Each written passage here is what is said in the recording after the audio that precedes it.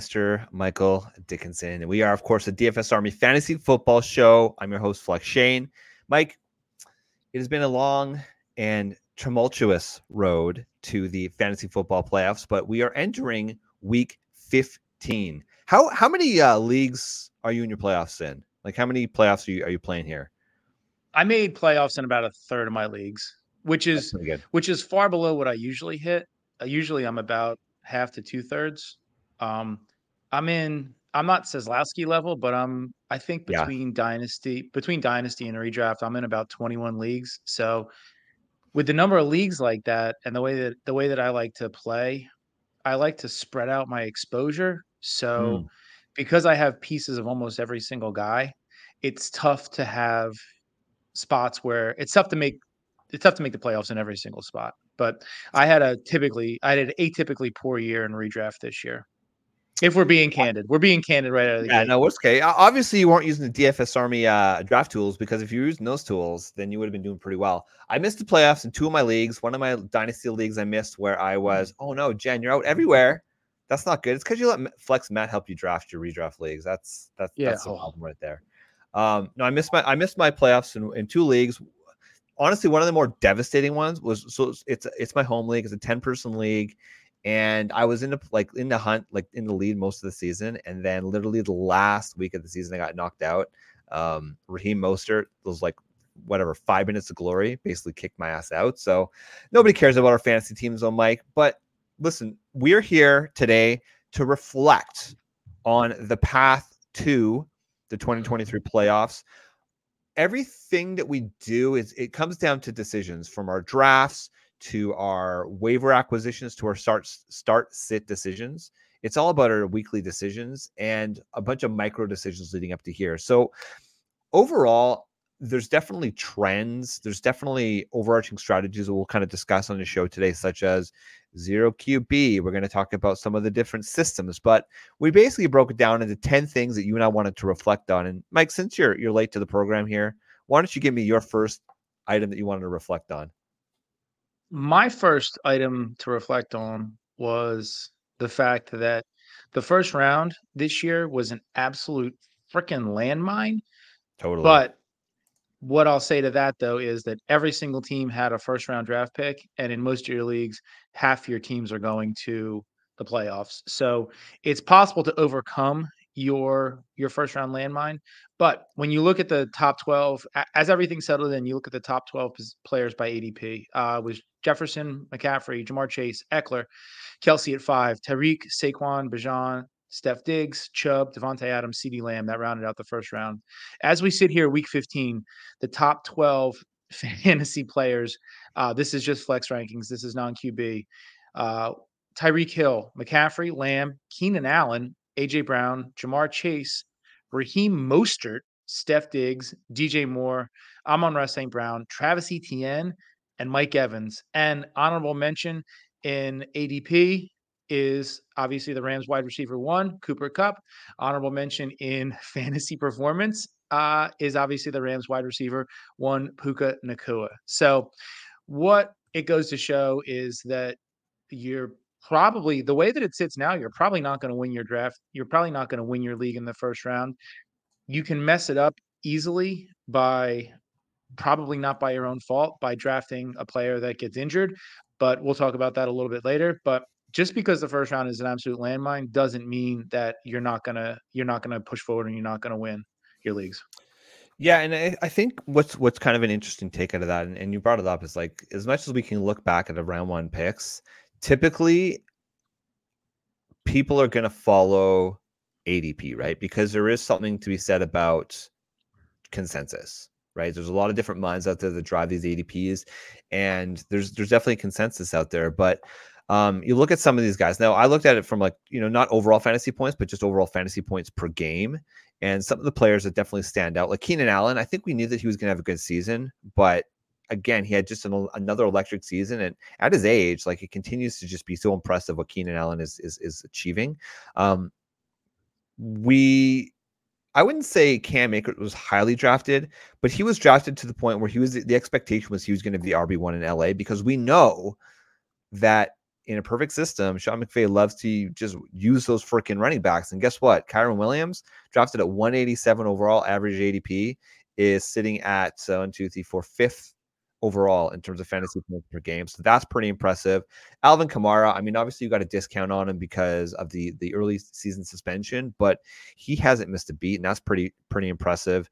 And then last player here is Devon Achane, which, I mean, what can you say about him, right? I mean, you look at him, you look at Mostert, and just overall production of that Miami Dolphins team. It's hard to say, okay, we whiffed on those players, right? So it's certainly something that we need to reflect on going into next year. And that kind of leads into my first point here, Mike, and that is basically, did the zero RB strategy play out, right? There was lots of people out there who were advocating a zero RB mindset, draft wide receiver early. And listen, if you just drafted Justin Jefferson at the 101, listen, when he was on, he produced. The problem is he didn't play a lot of games. Jamar Chase, he had some injuries, and obviously Joe Burrow leaving is a huge hit for him. It makes you think, though, Mike, do you remember at the start of the season where Jamar, remember Burrow was dealing with the ankle injury, and then Jamar said, listen, it would be better for this guy to sit up for the first month. In hindsight, it probably was. Oh, God. And then to Jen's point, Higgins was the worst draft pick. Absolutely. Yeah. Because Burrow just wasn't, for one, he was crap the first month of the season, and then he got hurt. So I think with the Chase thing, I think that, and we'll talk about injuries a little bit later, but I think that was one of those things where you're looking at the supporting pieces that need to go and that need to be in place for that player to thrive. So you have a quarterback that missed the entirety of camp. He was questionable to start the season. He was questionable whether or not he was going to even suit up week one. Like, he was questionable going all the way into the run up. Like, we were waiting with our fingers crossed, bated breath, to see if he was going to be active. So I think that, if you were drafting in early July, Chase was obvious. But as you got closer to the season, and there was all that stuff coming out of camp, like, you were a little nervous about Chase. And if you took him in the first round there, you kind of had to build around him and temper your expectations a little bit. But I think that's another thing where hindsight's 2020. Like, yeah, looking back on it, we wanted it to be that if Joe Burrow was going to play, he was going to be 100%, and he was just going to feed Chase, and it wasn't true. Yeah, and I think too, like, the other thing with that is that you got a point, so I don't want to steal your thunder a little bit later, but like the idea of being injury agnostic as you enter the season, like if a player is injured, there's risk that gets associated with that, right? Sometimes you can overcome that risk. Other times you get absolutely burned by it. One of the things that was kind of interesting, though, like in terms of risk and where we were drafting Christian McCaffrey. So CMC went 3 overall with Justin Jefferson and Jamar Chase generally going before him. And obviously you could argue the case that CMC should have been the 101, even without hindsight bias, right? Because of the production, because of the workload that we know he's going to be getting. But then it's a matter of, well, he's been injured before multiple times, major injuries. He's getting older. So there's that injury risk, but he's stayed healthy. So how do you reconcile that?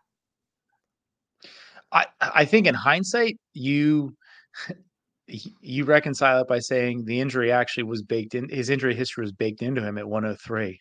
True. If without, but again, it's hindsight's 2020. So if you knew CMC was going to play 17 games and was going to get his workload 17 games in that offense with Brock Purdy, with all those pieces, with Ayuk, with Debo, with that offensive line, with that defense, with George Kittle, if you knew he was going to be there for 17 games, I don't think it's even close, because you look at the advantage that he gives you over every other single running back. It's not even like, I take that 100 times out of 100. So I think that injury was baked in by him dropping all the way down to the 3rd overall pick. So put your crystal ball, or look into your crystal ball, Mike. We're in February, March. We're starting our early best balls for next year. Is CMC going to be the 101, or are people going to go right back to Justin Jefferson? I think that the short-term memory and the PTSD is real. So I think that, the players that got burned by Jefferson are not going to go back to him. I think CMC is going to be the 101 consensus. Let me ask you this: we could see that ride all the way until beginning of middle of August. Obviously, we get into camps. There's injury. There's all this sorts of stuff. But like, I don't see any reason why we're going to waver off that.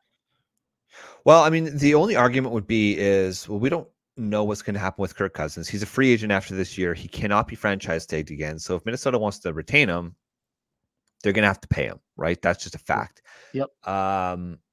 Minnesota, I think would be a very interesting candidate if the Bears decide to move on from Justin Fields. I think Minnesota would be a very interesting candidate for that type of offense. We've shown that he can keep the top wide receiver productive. So there's certain situations as we get closer to draft where I could see considering Justin Jefferson at the 101 again. I think we both expect T. Higgins to be gone and out of Cincinnati. So Jamar Chase again, consolidated target share, assuming Burrow's healthy. That's certainly a case. But Christian McCaffrey, man. So currently CMC is, and now I probably should have prepared this, but how old is CMC right now? He's 27, 28. 27, 28, yeah. Yeah. So I mean, that in itself creates a question mark in terms of let's see here. I ran it this morning, so you think I could find it, but I got a filter on. This is great radio, Mike. Yeah, he's 27.5. Okay, which means next summer is when he's going to be turning 28. Yeah, and here's the other thing too is we completely forgot about Tyreek Hill. We haven't mentioned Tyreek Hill. I mean, that's the win. That was the nuts, right? If you went Tyreek Hill, to me, that's the nuts. Because if you went Tyreek Hill early, and just look, just do a quick scan in your leagues, people who are listening or watching the show. Bali, see you in the chat. Appreciate you, brother. Have a look at your leagues, Bali. How many of the teams in your leagues that had Tyreek Hill on their team are currently just chilling this week because they got a bye week? A lot of teams in my leagues, Tyreek Hill was one of the reasons for that. Is Tyreek Hill? Let's say, okay, he's questionable with the ankle right now. Let's say he's healthy, or let's say he plays and he's productive. Is he the MVP? If Miami 100%. goes, yeah, 100% he's the MVP. 100% he's the MVP. I mean, he's gonna put up almost 2,000 yards this year. And that's with Tua's been up and Tua's been down, but I mean, he's gonna put up almost 2,000 yards this year. He's on pace to have the best season a wide receiver has ever had in the history of the NFL. And I know you can make the case for Dak, but Dak has played poor in spurts. Tyreek has produced every single freaking week. Yeah. And so back to what we were talking about before. When you look at the difference between, you can make the argument for Tyreek or Christian McCaffrey at the 101. Mm-hmm. Tyreek is the current wide receiver 1 at 322 in a PPR, 323 points. CeeDee Lamb is wide receiver 2 with 284 points. Christian McCaffrey is RB1 at 311 points. Raheem Mostert is the RB2 at 237 points. So McCaffrey's 84 points ahead of the next closest guy. ETN is behind him at 227. And then you drop all the way down to Rachaad White at 204. So you're looking, the difference between RB1 and RB4 is 107 points. You look at the difference between wide receiver 1 and wide receiver 4 is 70 points. That's a big spread, but the hammer that CMC gives you over every single other running back, I think is too much to overcome as long as he's going to be healthy. So I think that really makes the case for him to be the 101 next year. So I'm trying to remember what show I was listening to. I think it might have actually been a RotoWire show. And on that show, they were just talking about how in other fantasy sports, now I don't play any other fantasy sports, but like, for example, fantasy baseball or even fantasy hockey, right? There's typically, it's going to be the strength of your team that's going to lead you overall into the playoffs. Whereas in fantasy football, more than any of these other fantasy sports, it's the strength of one or two high impactful players on your team that are going to get you into the playoffs. And that's because once you start getting to that wide receiver 2, wide receiver 3 range, there's not a lot of points on a given week that are going to really differentiate these positions, which, Mike, that was one of the reasons why forever people were taking running backs early in their drafts, right? Because the impact typically of those high-end running backs, those bell cow running backs, were so impactful to help you get to the playoffs. The way that the NFL is starting to shift, there's now all of these shared backfields. There isn't that de facto workhorse running back anymore. And so that kind of leads on to my next question, which I'm going to go into mine just because I think it's relative to our conversation here. And that's the idea, so the zero RB zealots out there, that trend is going to continue, right? Especially going into next year, because people saw how late you could get running backs. But The thing is, though, is that are these running backs going to continue to be a discount, Mike, if everybody's fading them until, say, round 3 or 4, right? Like, it's all relative to the market. Yeah. See, I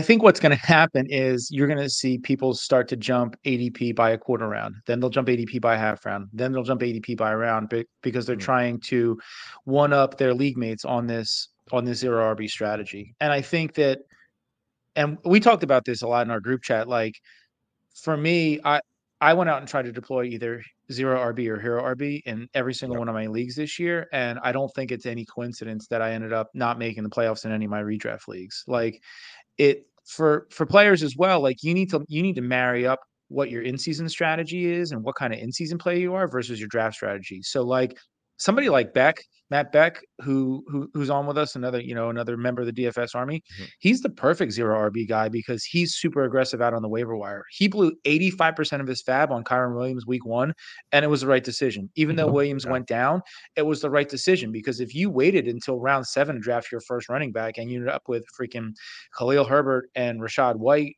yeah, you rode Rashad White the first week. Khalil Herbert did okay for you, but then you blow 85% of your fab on Kyron Williams and you're rolling Kyron Williams and Rashad White, you're in great shape. But if you're not willing to be that aggressive, I myself tend to be slightly more conservative. Let me wait a week and see if what I'm seeing is what I'm actually seeing. If you wait a week, you're usually too late. So I think I'm gonna probably pivot back a little bit more to the best player available and then Mhm. take these draft values as they come out. It's more of a value-based drafting, and I think that that's really where if you try and marry too hard into a strategy going into your draft, you end up falling into pits and traps and you end up with a roster that you really don't like. And that's kind of where I sat at the end of a lot of my drafts. I'm like, I tried to stay hard on this strategy and I don't like this freaking roster. And then, you're constantly trying to play catch up the rest of the season. And I think that's where a lot of people are going to end up if you try and stay married to one philosophy.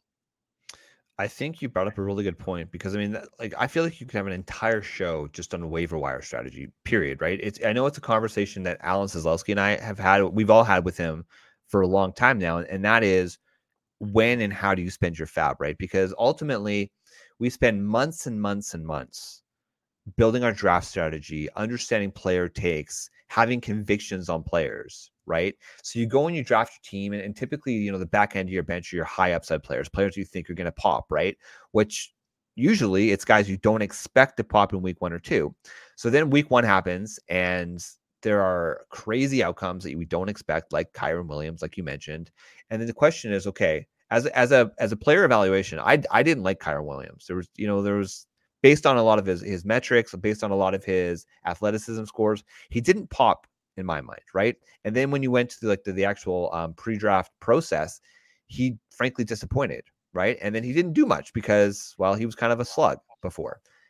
This year comes out, he's given the opportunity. He had multiple games where he had 100% opportunity share in the running back position, which is unheard of in 2023. And so, how do you marry that and say, you pull a map? I mean, Matt spent 85% of his fab because he was a huge Kyron Williams guy. That was one of his players, right? So he's like, okay, I like this player. He popped. He's got the opportunity. Boom, I'm going to go spend my fab because, as Alan Seslowski says, the value that you're spending earlier on in the season, you're going to get that value more if you have that player on your team longer, right? If you save 85% of your fab budget until the last week of the season, well, the amount of fantasy points per fab is much lower versus if you spend it early on in the season, right? So that's just something too you have to understand, and that's why, Mike, we spend so much time in the rookie draft process, so that when one of these guys do pop, we have a better understanding and a better feel of, okay, do we think this is sustainable, or is this just a flash in the pan? And I think that's really Yeah. interesting. And that's how we got on guys like Pacheco and Rashad White. Yes. We were probably a year early on Rashad White last year because Fournette was still there. But like, that's how we got onto guys like that. And it's all a question of your process, knowing how you like to play, how you like to build your rosters, and how you like to evaluate your guys. But when you land on your guys, I think you gotta build out your preseason process and your rookie evaluation process, so that when this stuff pops up, you can make a judgment. You can make a judgment call. You can say, okay, this is, week one, Kyron Williams goes off. He Mhm. usurps Cam Akers. He makes Cam Akers a complete non-factor. He I think he was the RB1 overall week one. Am I going to blow my money on him? And like I look at it, and I'm like, I didn't really like him week one. I think that was a flash in the pan. That was a function of no Yeah. Cooper Kupp. Somebody getting reacquainted with the new offense. I'm going to wait. And everybody else picked him up, and I was a week too late. So it kind of is what it is. You lick your wounds and move on, and you got to adjust your process. But I think that ultimately you adjust your process as you want to, and you stick with your process as you need to. The other thing too is that I've had success in previous seasons where come week 13, 14 leading up to the playoffs, or 12, 13 in previous years, um, I typically had a fair amount of fab left, to the point where as major injuries happen, as things change, you are in a good position to go out and win that player on fab.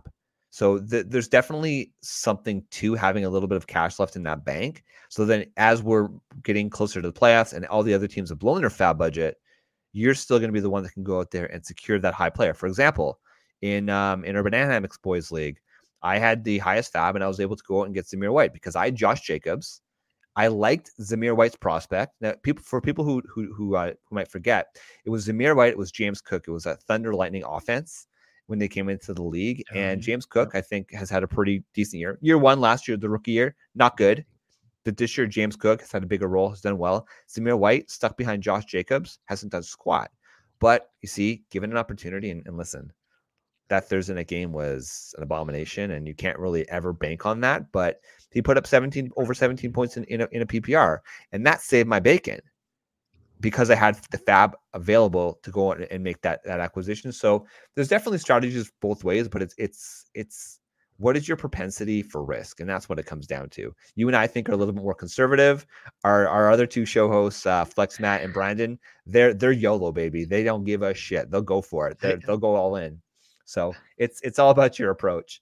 Mike, Yep. give me your another takeaway for the 2023 So I season. have I have two that kind of go hand in hand. The my number two is to trust good coaching systems and good offenses, Yep. and my number three is to ignore or appropriately scale down bad coaching systems. So Yep. you look at when you look at the top of the fantasy points chart, you got Tyreek Hill up there, you got Raheem Mostert up there, Waddle's not too far down, and then you see A Chain on a per game basis is up there as well. That's straight up a function of their system. You look at the five players you can start every single week in San Francisco. You can start Purdy, Ayuk, McCaffrey, Debo when he's healthy, and Kittle. And Mhm. obviously you need to understand what the range of outcomes is, but like those are guys that if you have them, you can plug them into your system every single week. You can plug them into your lineup every single week, and you can know about what you're going to get. Like you're not worried if they're going to go for 6 points or if they're going to go for 35 points. They're probably going to go, they're going to go between 15 and 18 points, and they might have a blow up week, and you're going to be in good shape. Then on the flip side of that coin, you look at other systems. You look at like New England and what we're dealing with Mm. with the New England running backs and the New England wide receivers. Like on our bold calls show, I, much to the chagrin of Brandon, said that I thought that Stevenson and Ezekiel Elliott were both going to be running back twos just because of everything that had gone on there. Belichick has never had a back-to-back 1,000-yard rusher. They spent a lot of time dragging RB2s through there in the offseason. They said they wanted to depress Stevenson's workload. Stevenson's ADP Stevenson's ADP still finished up pretty high. When you're looking at it at the end of it, Stevenson ended up as an RB11. He's currently sitting as the RB25. Part of that's due to injury. Part of it Mhm. is due to depressed workload, and part of it is due to, quite frankly, systematic dysfunction. Um, and then you look at what our expectations were for the offense in Atlanta. I was super high on Bijan Robinson, and I Mhm. think that was the correct process. He was not going to. He shouldn't have shared. He was a high value real draft pick. He was drafted at eighth overall on a rookie deal with no mileage on him in the NFL, with a poor performing quarterback who in a low passing volume offense, everything led you to believe that he was going to be the bell cow, do exactly what Barkley and Zeke Elliott did in their first years. And I think at worst, I was expecting him to be RB4. And then you get Arthur freaking Smith, who has to trot Tyler Algier out there and vulture 2 touchdowns in the first week. And it just went all over the board from there. So I think that when you look at it, trust and invest in good offenses and then adjust appropriately for poor offenses and poor offensive systems. And I'm not saying poor from an NFL standpoint. I'm saying poor from a fantasy performance standpoint. In the rare opportunity we've been able to trust Bill Belichick running backs, so now to all of a sudden think that we're going to be able to trust Stevenson as a week in and week out RB1 was in hindsight probably a fool's errand. You know, I think that we were hoping that we were going to see the Tennessee Arthur Smith and what he was able to do with Derrick Henry rather than the Atlanta Arthur Smith and the fuckery that he deployed with Cordero Patterson and Tyler Algier in the 2022 season. We were hoping that was all going to go away and he was just going to let Bijan be Bijan. So trust historical data and trust coaching systems both on the positive side and on the negative side. Yeah, I mean, Bijan Robinson, as we've completed now 14 weeks, he's played 13 weeks. games, and he is at 15 points per game, right? So he's still been pretty productive when you look at just overall productivity relative to the position class, but he's still a disappointment for the round 1 draft selection. I think that's certain. And then what this actually kind of drives into my next topic here is you talk about systems. Well, the system, I think, is a massive contributing factor to the success overall of the quarterback, right? I mean, you look no further than Brock Purdy, who in a lot of statistics that matter, touchdowns, passing yards, wins, Brock Purdy is definitely up there, right? I mean, I don't know the exact stat, but I think it's now essentially when Brock Purdy's been healthy, they've got their core group of like Deebo Samuel and Bosa and CMC. When they're all healthy, San Francisco doesn't lose games. And what's kind of interesting, so I was looking here at like the quarterback position overall, right? And so the question I have is like, is it worth going and drafting quarterback early when you see guys who have frankly been disappointing? Like, yes, Kate, from a fantasy points per game perspective here, okay? So your top 3 are Josh Allen, okay? He was overall ADP of 24. Jalen Hurts, overall ADP of 23. Dak Prescott, not ADP, 29, Josh Allen, 25, Jalen Hurts. Dak Prescott, he was at 121 overall. So obviously that is a system-driven thing. Like, I think people need to give credit what credit's due with Dak Prescott, but he's a system-driven thing. Lamar Jackson, he does it on his own. But then when you look at the next players on the list here, you got Brock Purdy, system. Kirk Cousins, I would argue, system. Sam Howell, I would argue, system. CJ Stroud, he's just a stud, baby. I just love CJ Stroud. Patrick Mahomes, he's had a disappointing season, but that's also driven by, I think, the system, right? They haven't gone. Yeah. They said they did so well last year. They said, well, we don't need to surround Patrick Mahomes with wide receivers. Mahomes will figure it out. It hasn't worked. So that's been a bad system. Justin Fields is running quarterback, and then Jordan Love, I think, again, a pretty good system. So when we're looking next year, I mean, I still think that there's value in drafting quarterbacks early, but do you think this year, the thirst for quarterbacks was like none other? They were going so early, and I feel like after this year, again, only one season, it's still only 14 games, people. It's still considered a small sample size, but are people going to be a little bit more reluctant to draft quarterback early, or do you think they're still going to go and take swings on Josh Allen, Jalen Hurts, Patrick Mahomes in early round 3, late round 2? I don't know. I don't think that you're going to need to, and I think that I think that the players that dip their toe into it this year are probably going to wade back and are going to pull back. The players that have always been, give me a stud quarterback early are going to stay there. So I think you'll see it back off a little bit. Just looking at overall ADP, there were 7 quarterbacks taken in the first 4 rounds. I don't think that we'll see that again next year because I don't think that there's the necessity for that. I think the other thing we're going to see too is that I think you're going to see I think we could see as many as 7 quarterbacks taken in the first 2 rounds of the actual NFL draft next year, and there could be Yep. a lot of new guys starting on new teams next year. So, you look at where let me pull this up real quick. You look at where CJ Stroud was drafted in the beginning of the season, and CJ Stroud, who's currently sitting at QB6, was taken way, way, way, way, way down. He Yeah. was QB 24 at 193 overall. He was basically freeing your draft. So I think people are going to look at that. They're going to try and project out who's going to be the next Stroud. You look at where Sam Howell went. I got Sam Howell in like the 14th, 15th round as a backup, as a secondary QB option. So, I think that those of us that dipped our toe in, say, oh, I'm gonna mess around with early QB. I'm gonna get an Allen or a Herbert or a Hurts, and at the behest of a stud positional player. I think that those of us that did that are gonna go back the other way and go late QB and stream QB and tight end like we always do.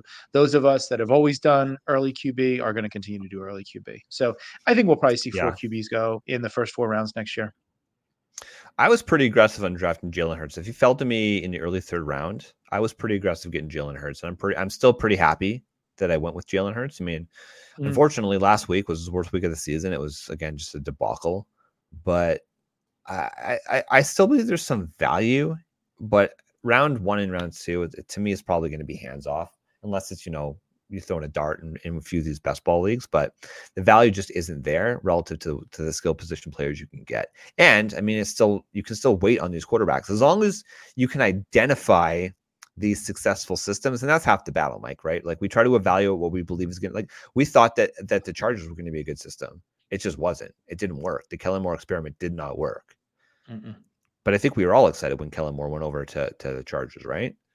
Oh my God, we were so excited because we saw Yeah. glimpses of what we thought Dak could be, but we thought that McCarthy was the one who was holding Kellen Moore back. In reality, it looks like Kellen Moore was the one holding Mike McCarthy back, which who would have thunk it? I would have thought he was a caveman. I would have thought they were going to run the ball 400 times a game, and Dak would have thrown it 7. It's so crazy. Live and learn.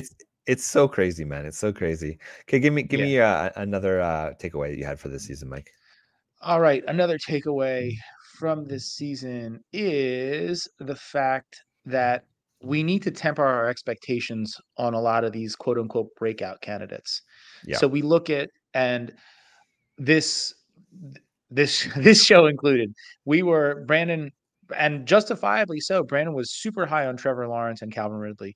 The drumbeat coming out of camp was great. It was a consistent drumbeat. It was Ridley looks great. Ridley looks amazing. Ridley looks amazing. Trevor Lawrence has taken that step forward. We saw what, Doug Peterson did with the likes of Carson Wentz and how he progressed him all the way through. Press Taylor there. The same thing had lined up for the Jaguars as it did for those 2017 Philadelphia Eagles. And the whole thing just kind of fell apart. You look at, so I think that expecting a player to go from, being a career wide receiver, low end wide receiver to mid tier 2 to being an alpha and being a high end 1 is, while it's super exciting, it's kind of one of those things where you got to temper your expectations a little bit.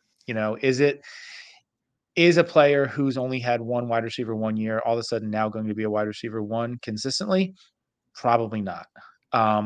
Is this guy who's struggled a little bit in the NFL and who's looked like the game is bigger than him a little bit, but has been super solid and super consistent, is he ready to take this leap all the way forward? Probably not. The Justin Herberts, the Trevor Lawrences of the world are more typical than the Brock Purdy's of the world. Players typically are what they are, and they grow progressively over time, rather than Mr. Irrelevant, who was undrafted last year, was drafted at the tail end of drafts this year, and is now QB6. Those cases are much less prevalent than the cases of, players moving within a range of outcomes. I got caught with Daniel Jones thinking that Daniel Jones would take another leap forward in Brian Daboll's offense and would be a mid-tier QB1. Before he got hurt, he was absolute garbage. He was like a back-end QB2. So, historically, players are who they are, and they're not gonna alter much within that range. That's a really good take. And I think what kind of fooled us about Daniel Jones was, one, in general, like the Brian Daboll offense last year looked amazing. He won Coach of the Year last year. Daniel Jones looked like he was who we thought he could be with that rushing upside, right? He looked good, and then he turned back into a pumpkin, which is pretty He disappointing. But just looked lost. listen, I I admit this is probably 100% my bias because I was so high in Trey Lance, but you got to give credit where credit's due. Like Mr. Irrelevant Brock Purdy, some of the stats that he's been successful in, total QBR, he's at 77 overall instead of 100. That leads all these top players. It leads Josh Allen, Jalen Hurts, Dak Prescott, Lamar Jackson. In terms of air yards per attempt, so that's because everybody says, well, it's these yards after the catch receivers that are making him successful. Well, his air yards per attempt is 8.07. You compare that to Dak Prescott. Dak Prescott, 7.92. It's a little bit lower than Josh Allen, 8.25. Jalen Hurts, 8.61. But it's still higher than Kirk Cousins with 7.11. Sam Howell, 7.6. CJ Stroud was 9.23, which is pretty impressive. But basically, like he was an above average yards per or air yards per attempt. And that in itself is definitely value over just saying he's I'd say he's a system quarterback. I wouldn't call him a game manager, right? Because like again, that is pejorative in the No, words not at all. of the masses. But okay, so another thing too that kind of I'm trying to reflect on is Mike, you and I are historically sizist. Well, you more so than me, right? We're sizist in Much terms more of so. how we draft our players, but a lot of these smaller players have been successful. So when I look at the wide receiver position, right, typically when I say a small wide receiver, it's under 180 pounds. But you look at these players this year, for example. So this is just ranked in terms of fantasy points per game. So Tank Dell, he's 165 pounds, 15 fantasy points per game. Devonta Smith, stud, 170 pounds, 14.9. Jordan Addison, 173 pounds, 13.04. And then you got Marquise Brown. He's 166 at 10.3. Then now the rest of these guys were not as productive. Josh Downs, Tutu Atwell, Elijah Moore, Wan'Dale Robinson, Demario Douglas, all of these guys in that range. They scored between, call it, right around 8 to 8.5 points per game. So on the wide receiver side of things, I'd say that our priors, yes, we had some hits, but probably as long as if these guys are elite wide receiver prospects like a Devonta Smith, like a Jordan Addison, I still think it's safe to fade the small wide receiver. Like you're going to hit more often than you miss. So I think check to Mike and Shane for being sizes there. But let's look at the running back position, okay? These are running backs under 205 pounds. I was going to look at 200, but I figured, hey, listen, it's right around that 205 pound mark is when we start to question, like, is this guy going to be durable? Is this guy going to be able to survive the season? Obviously, in terms of fantasy points per game, Christian McCaffrey, he's 202 pounds. He's been electric at almost 24 points per game. Kyron Williams, this is another reason why you and I were so off Kyron. He was 194 pounds coming into the league. He scored over 20 points. Devon Achane, 188 pounds. He scored over 20 points. Raheem Mostert, he's right at 205 pounds, Mike. 18 points. Jahmyr Gibbs, 199 pounds. Austin Eckler, 199 pounds. James Cook, 199 pounds. All these guys had between 13 to 16 points per game. So I think from the RB perspective, if we're going to move forward with drafting these smaller backs, I think it goes to what you said about trusting a coaching system, right? Like you look at Mostert and HN specifically, you look at CMC, you look at Austin Eckler. If you know definitively at the start of the season, or even Jahmyr Gibbs because of his draft capital, that these players are probably going to be given an opportunity and they're going to be given a workload, because that's the biggest thing, right? Is these coaches are sizes as well. So they won't give these smaller running backs typically enough touches to become fantasy relevant. It becomes too risky, right? You need a big play. Yeah, but I think that what you see, and we talked about this. I think that we kind of there's two different things to talk about here. The first is with a player like Devon Achane. He had that huge blow up stretch, and then he went on IR, and he's been a roller coaster since then. So Yeah. like, if you were banking on him as a wide receiver too, or as a locked in flex play, like it's been tough sledding for you, and the same, the same goes Kyron along with a Williams lot of got these. hurt. Devon Achane got Yeah. hurt. Austin Eckler got hurt. Yeah, I mean, we thought Julian McLaughlin was going to be a thing. He got hurt, or he never really launched in He his did thing. And nothing. we've seen Yeah. it kind of historically where these guys have been little flashes in the pan. The Austin Eckler, he's tiny. He's always been tiny, and he Mhm. was he was great as a complement piece when he had Melvin Gordon. He had a couple years where he was great, but he's gotten hurt. So I think that the key to it is when you look at what's worked successfully in Detroit, you have a banger like David Montgomery who can absorb the early Yep. down work, who can absorb the blows between the tackles, and then you have a consistent role carved out for Jahmyr Gibbs. Like I was hesitant to draft Gibbs at his ADP because I didn't know what his role was going to be. I didn't know if he was Yeah. going to be, he was going to get every third series or if he was going to play every series only on third down, if he was going to get some between the tackles work. I just didn't know what his role was going to be. But I think that when you get these smaller guys and they're running in a system with a bigger guy who can absorb the blows and they can come in kind of like what we saw James White be successfully for years and years and years Yes. in New England. Like you had LeGarrette Blount who was absorbing the blows, and then James White he performed as an RB1 in primarily a pass catching role. Danny Woodhead was in the same kind of thing where like he was a thing. He didn't have to absorb the blows. He was getting higher quality touches where he was getting passes in space and was getting the opportunity to do things with his legs after he got the ball in his hands. Like those are the players that we can go with. So yeah, I missed out on the Devon Achanes of the world because he's just too small for my taste, and he got hurt. He's on IR. He's been up and down, and I think that we can have an argument whether I was right or whether Brandon and Matt were right about that. But if you're relying on him week in and week out, you're not getting it from him week in and week out because he's not in the lineup every week because he's not in the NFL lineup every week. So I think that if you see these guys go into a system where they have a early down guy, then you're in good shape. If you're relying on two smaller scat guys and trying to pick which one every week as an RB2 for yourself, you're going to be in a tough spot. If it's a fill-in flex or a bye-week flex guy, you're in a little bit better spot. But again, that's a playing philosophy. That's a conservative playing philosophy versus an aggressive playing philosophy. I appreciate floor, and I like to build the ceiling in on my flex guys rather than building in ceiling and hoping for ceiling in my positional guys. Yeah. So when I was looking at this, I looked at just the top 24 running backs in terms of fantasy points per game. And there were 7 players that we talked about just now that were under 205 pounds. That means there's 17 that are above the 205 pounds. And would you look at just like general impact? I mean, Christian McCaffrey, Kyren Williams, Devon Achane, and Raheem Mostert were 4 out of the top 5 in terms of fantasy points per game, and Alvin Kamara was in there right after that.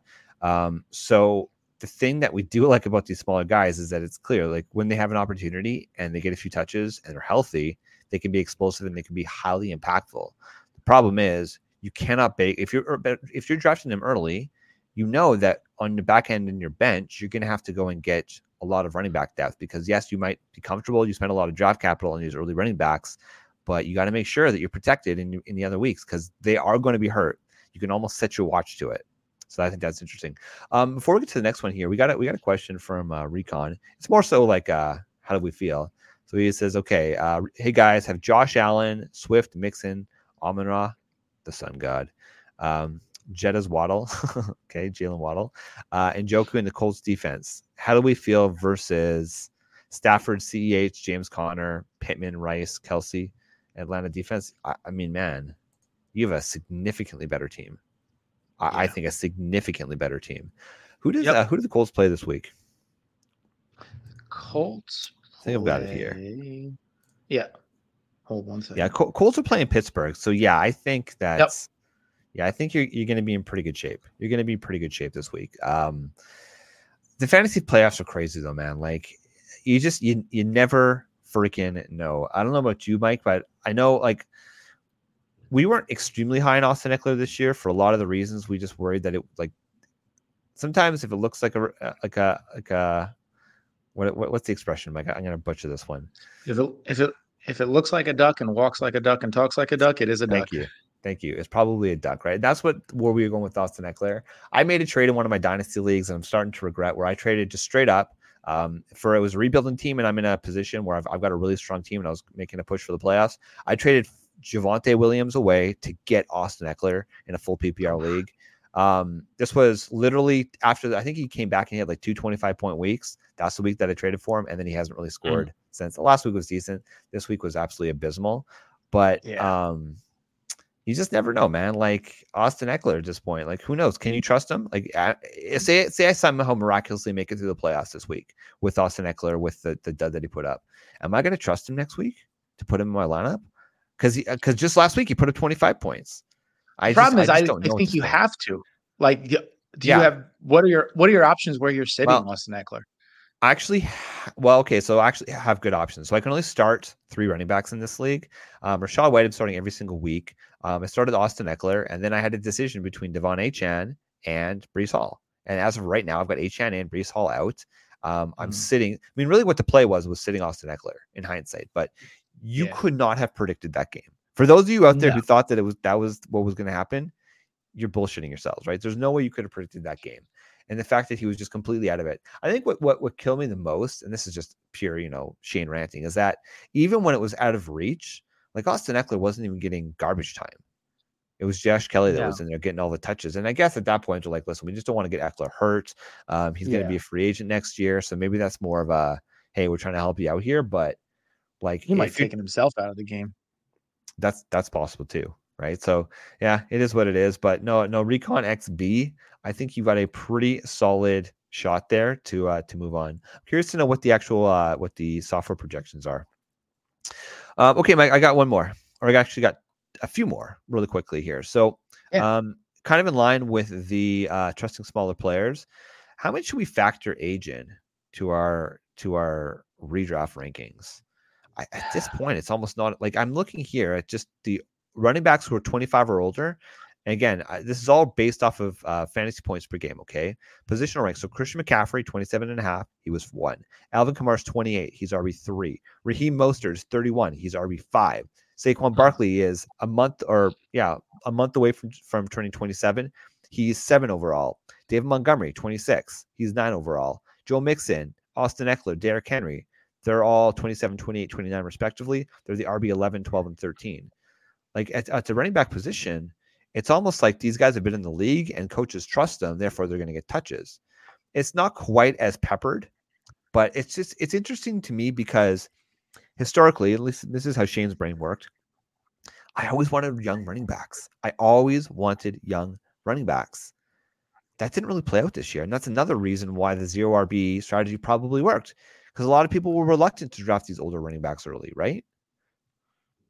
Yeah, and I thought that was part of the reason that I was so high on Bijan this year, is that I was like, Yeah. McCaffrey has injury history, he's aging. Eckler has injury history, he's aging. I liked Chubb. Chubb wasn't sharing. Chubb's on the younger side though. He's 25, I believe. He had that catastrophic injury. Chubb's either Yes. 25 or 26. No, He wasn't. Chubb's It older didn't. actually. I'll double Is check. You it? keep talking. I'll check. I'll double It check. it didn't look like he was going to share, but I was like, this kid is young coming out of college. He's not going to share. He's a stud. Let's ride. But it just didn't. It's almost like you need the guys year 3, 4, 5. Though that's the sweet spot for the running backs. So I expect to see. Obviously, Bijan will be a first round pick next year. I Yeah. expect to see the likes of Javon. I expect to see the likes of Javonte jump up in ADP next year. I think Rachaad White's going to jump up in ADP next year. I think that whoever the Rams RB1 is, Mhm. it looks like it'll be Kyren Williams. I expect to see him jump up next year. So it's not it's not strictly an age thing anymore. It used to be strictly an age thing. I think it's an age tethered to experience thing and experience within the system. Yeah, no, that's fair. Nick Chubb just turned 28, which is a Okay. problem. I mean, Yeah. listen, he could still get another 2 to 3 years of good production. So if you were Yeah. like me and you went and traded aggressively for him at the start of this season, thinking he was going to be good, there's still hope yet. But um, the fact that Jerome Ford has looked as good as he has, it definitely Yeah. makes me a little bit worried about the Nick Chubb workhorse role moving forward, especially with the injury. I got one more, Mike. Do you want to jump to your last point though first? Yep. Yeah. My last point is actually on the injuries. Don't when it comes to injuries, prepare. Don't hope when you're dealing with them. So like a lot of us were super, super aggressive with, and this will kind of dovetail into the Nick Chubb thing. So, Mhm. say Nick Chubb comes back next year, he miraculously somehow is not on pup to start camp. He runs all the way through camp. Understand what that probably is going to mean. It's probably going to mean that Jerome Ford starts the season off as the RB1. Chubb gets eased back in, and then if he stays healthy by week 7 or 8, he's going to be taking over that backfield. It's the same thing we kind of look at with. It didn't exactly play out with Brees Hall. Well, Brees Hall was a little bit limited to start the season, and then when he exploded, he really exploded. Yeah. But more than Javonte Williams, like we thought Javonte would be. We were expecting him to start the season on pup, miss the first 6 weeks, and come back. He miraculously was he participated all at camp. He was active to start week 1. He technically played, but he was really splitting with P. Ryan. McLaughlin mixed in a little bit. And now, as we're rounding the season out, once we started into the double-digit weeks, now he's starting to take over that backfield.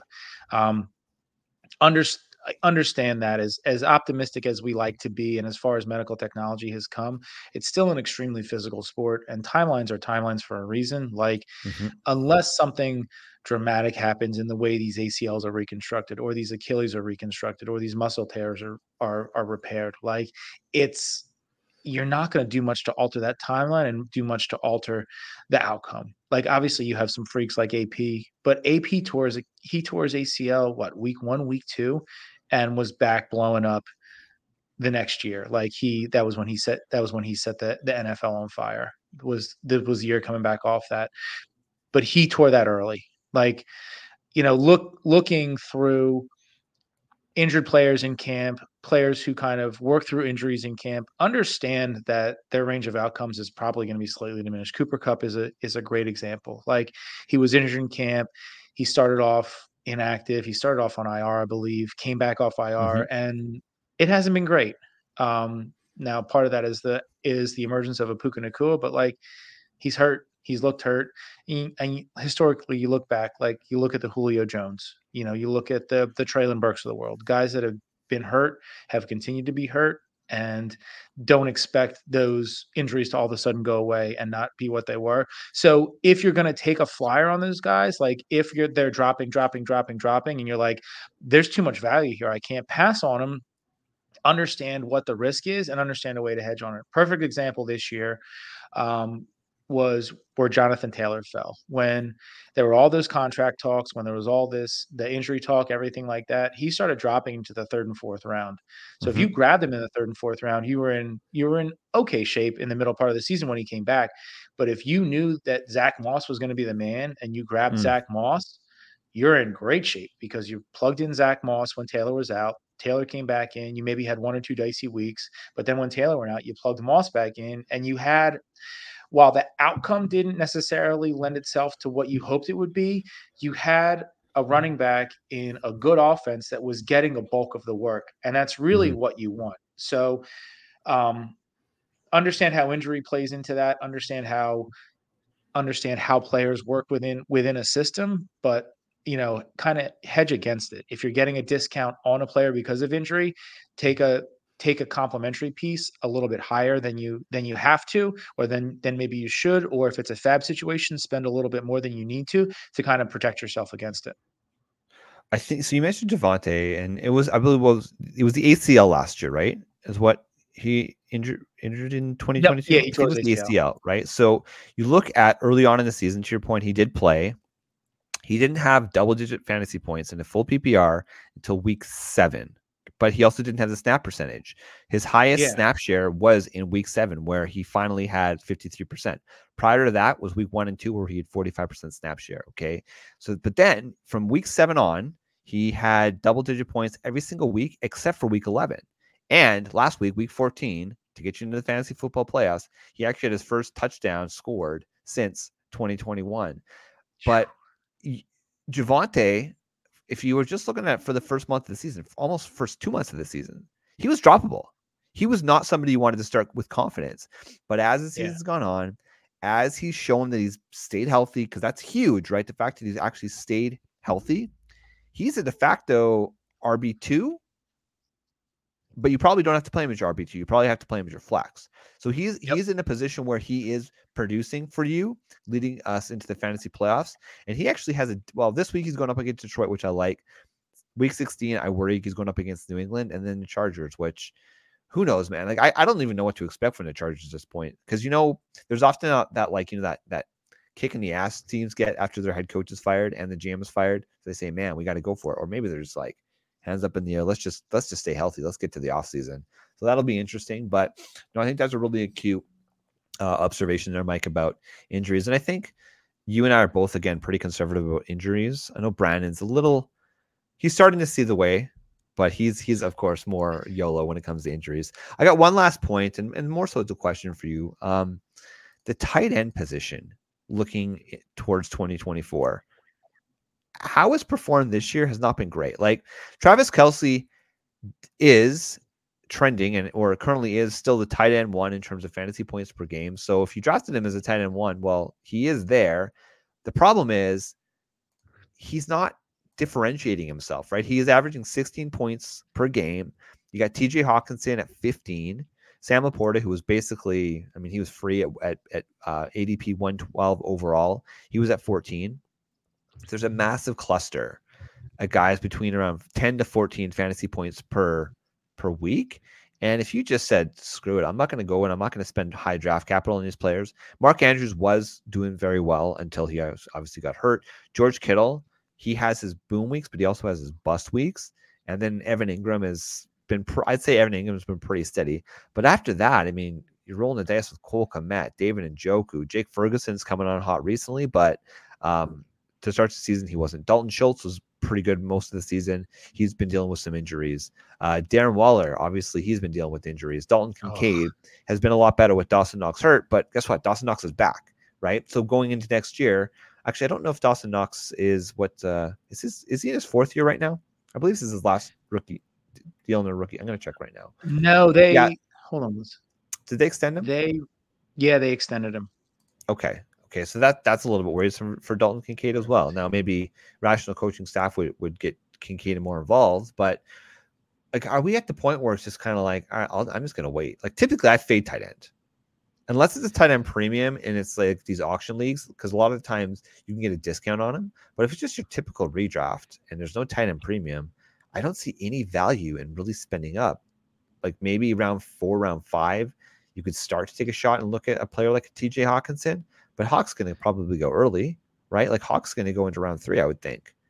Yeah, I'm not willing to spend that capital.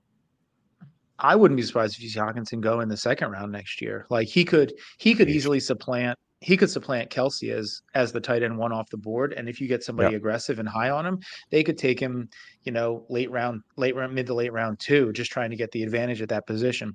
I think what we're seeing though is, and a concern of mine was that these smaller guys and the rookies weren't going to produce. So the fear with Laporta was that he was just below that threshold. It was that 6'4", 240 pounds. He's like 6'3", 235 or something like that. So he's just below that threshold where players produce at tight end. And the other thing is, and we've seen this with Jake Ferguson, and part of it is because, Dalton Schultz is now gone, but it takes, year 2, 3 sometimes to come into it in the NFL. But I think that you got to look at it, kind of situation by situation.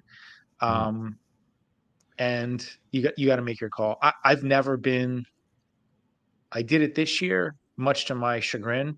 I grabbed Waller in like the 5th round a couple places, and it blew up in my face. So if you want to try it in a spot or two, I'm fine with it. But I think by and large, you really don't need to. Like it's one of those things where you'll be fine if you stream. Like I lost Mark Andrews in a league. Yeah. And Chig was my number 2, and I've been fine. Like Andrews was having his good spots, but like Chig has come on a little bit, and it's like if you go from Christian McCaffrey to if you go from the RB1 to the RB 40, 15, catastrophic, absolutely catastrophic. Yeah. Tight end 2 to tight end 12, tight end 14, not as catastrophic. You can make it up. So I think that people are going to revert back to what they always did at tight end, where If you're a tight end early guy, if you're differentiate yourself at the onesie positions guy or girl, you'll stay there. If not, you'll revert back. I'm going to revert back for the most part. Where do you think Travis Kelce is going to go next year? Is he going to be a round 1 pick, or is he going to fall to round 2 after this season? No, he'll fall to round 2. He'll be tight end. He'll probably be tight end 4. I think Kelce is going to be at least tight end. I think Kelce's going to be tight end 1 still. You think? I do. Yeah. If people are going to be drafting TJ Hawkinson in round 2, Travis Kelce is going to be drafted in round 2. I think it all depends. It depends on the Minnesota quarterback situation. If you get a rookie quarterback coming in, you get a rookie quarterback coming in who isn't as comfortable in the NFL, then I think you got to downgrade Hawkinson just a little bit. But if Kirk Cousins ends up back there, the pace that guy was on, he was firing bullets all over the place. He was on pace for close to 5,000 yards this year. So to be able to feed JJ, to be able to feed Hawkinson, to be able to feed Addison, you need an experienced NFL quarterback to do that. Jen, you're trying to troll. You're trying to troll us, Jen. Hey, I don't know if there's any truth to this, because I was just scrolling my Instagram and I saw this and it's a rumor, but apparently because of Al Michaels' comments, something along the lines of you can't let the sideshow become the show, that NBC isn't going to let him do any playoff games. I still believe Al Michaels is the best in the business. He's one of my favorites. I hate that he's stuck on the Thursday night games in perpetuity, but I guess gotta follow that money. They'll still let freaking Chris Collinsworth call playoff games, though. Ugh. I like Chris. I don't know. There's for some reason I like Chris Collinsworth. I understand why he's cringeworthy for sure, but there's just something that's familiar with him for me, and so maybe it's more of a familiarity type thing. What's going to be interesting next year? Tom Brady is actually going to go into the booth, right, with Fox. That's still the plan. Yeah, as far as I know. Yep. So that'll mean I don't know how he'll be. I'm still. I don't know. It's going to be interesting. I don't think he'll be great. I don't think he's going to be Tony Romo great. No, I don't either. I don't know. But hey, listen, I didn't think Tony Romo would be great, and he has been fantastic. And Greg Olsen also has been fantastic. So sometimes you just don't know. Oh God, here we go. So this is Jen. It's hilarious. As soon as my daughter sees Casey on the TV, she says, "Oh, Mom, Taylor Swift has to be there, right?" Yeah. Well, I mean, okay. So listen. So all the boomers out there, all the I don't like Taylor Swift.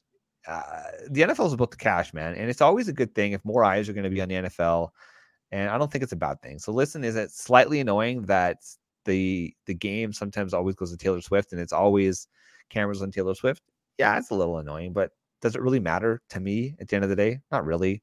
Do what you got to do. If it's going to bring more eyes to the NFL, it's good for the NFL. It's good for the sport. Just let it happen, people. Just let it happen. Yeah. Jen, and I tell your daughter, say, when the Eagles come on, say, go Taylor's boyfriend's brother.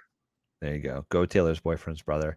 And that's it, Mike. We're wrapping up the show. So it's going to be a transition period. So we're going to have a show next week. I'm not going to be on the following week because I'm going to be down in beautiful Los Angeles, bringing the family down to Disney and Universal. So looking forward to that. But we'll try to make sure we get some content for you guys out there. Yeah, and you know what? Listen, just good luck into the fantasy football playoffs. This is the hardest thing to do, is to get to the fantasy football playoffs.